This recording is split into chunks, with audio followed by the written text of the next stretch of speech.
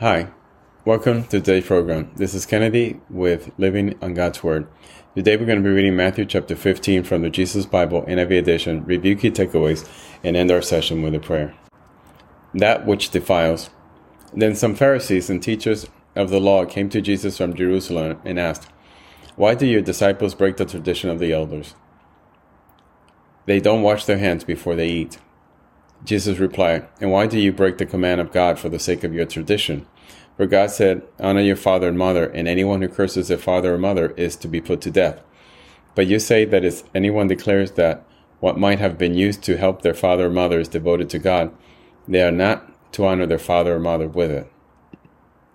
Thus, you nullify the word of God for the sake of your tradition. You hypocrites, Isaiah was right when he prophesied about you. These people honor me with their lips, but their hearts are far from me.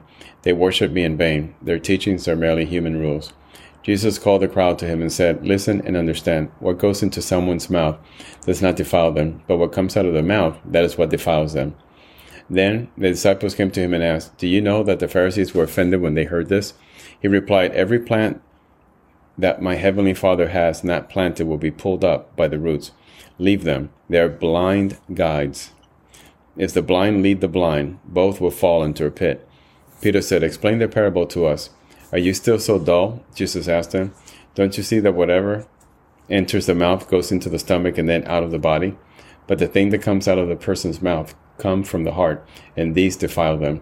For out of the heart comes evil thoughts, murder, adultery, sexual immorality, theft, false testimony, slander. These are what defile a person, but eating with unwashed hands does not defile them." The faith of a Canaanite woman. Leaving that place, Jesus withdrew to the region of Tyre and Sidon. A Canaanite woman from the vicinity came to him, crying out, "Lord, Son of David, have mercy on me. My daughter is demon-possessed and suffering terribly." Jesus did not answer a word, so his disciples came to him and urged him, "Send her away, for she keeps crying out after us." He answered, "I was sent out only to the lost sheep of Israel." The woman came and knelt before him. "Lord, help me," she said. He replied, "It is not right to take the children's bread and toss it to the dogs." "Yes, it is, Lord," she said. "Even the dogs eat the crumbs that fall from their master's table." Then Jesus said to a woman, "You have great faith. Your request is granted." And her daughter was healed at that moment. Jesus feeds the 4,000. Jesus left there and went along the Sea of Galilee. And when he went up on the mountainside and sat down, great crowds came to him, bringing the lame, the blind, the crippled, the mute, the many others, and laid them at his feet, and he healed them. The people were amazed when they saw the mute speaking, the crippled made well, the lame walking, and the blind seeing, and they praised the God of Israel. Jesus called a disciple to him and said, "I have compassion for these people. They have already been with me 3 days and have nothing to eat.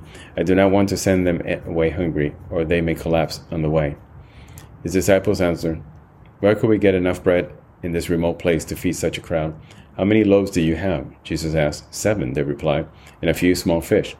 He told the crowd to sit down on the ground. Then he took the 7 loaves and the fish, and when he had given thanks, he broke them and gave them to the disciples. And they in turn to the people. They all ate and were satisfied. Afterward, the disciples picked up 7 basketfuls of broken pieces that were left over. The number of those who ate was 4,000 men, besides women and children. After Jesus sent the crowd away, he got into the boat and went to the vicinity of Magadan. This is the end of Matthew chapter 15. So again, we see Jesus performing tremendous miracles, feeding 4,000 and having plenty left over. The faith of the Canaanite woman who comes to him, not worthy of his miracle, but because of her faith, Jesus grants it to her. And then the people accusing him of defiling God because he was curing people during the weekend, during the Sabbath.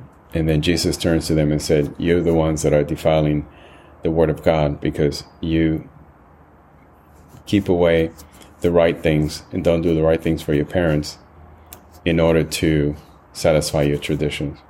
So let us pray. Father, thank you for your word.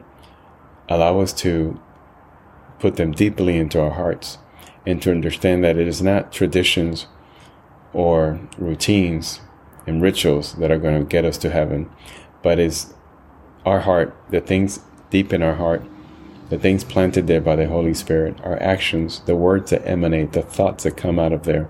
That's what's going to get us closer to you, Father God. Take away all impurities and things that don't honor you. In Jesus' name we pray. Amen. This concludes today's reading interpretation of Matthew chapter 15. We hope that you will join us again tomorrow. God bless you. This is Kennedy, your brother in Christ, always.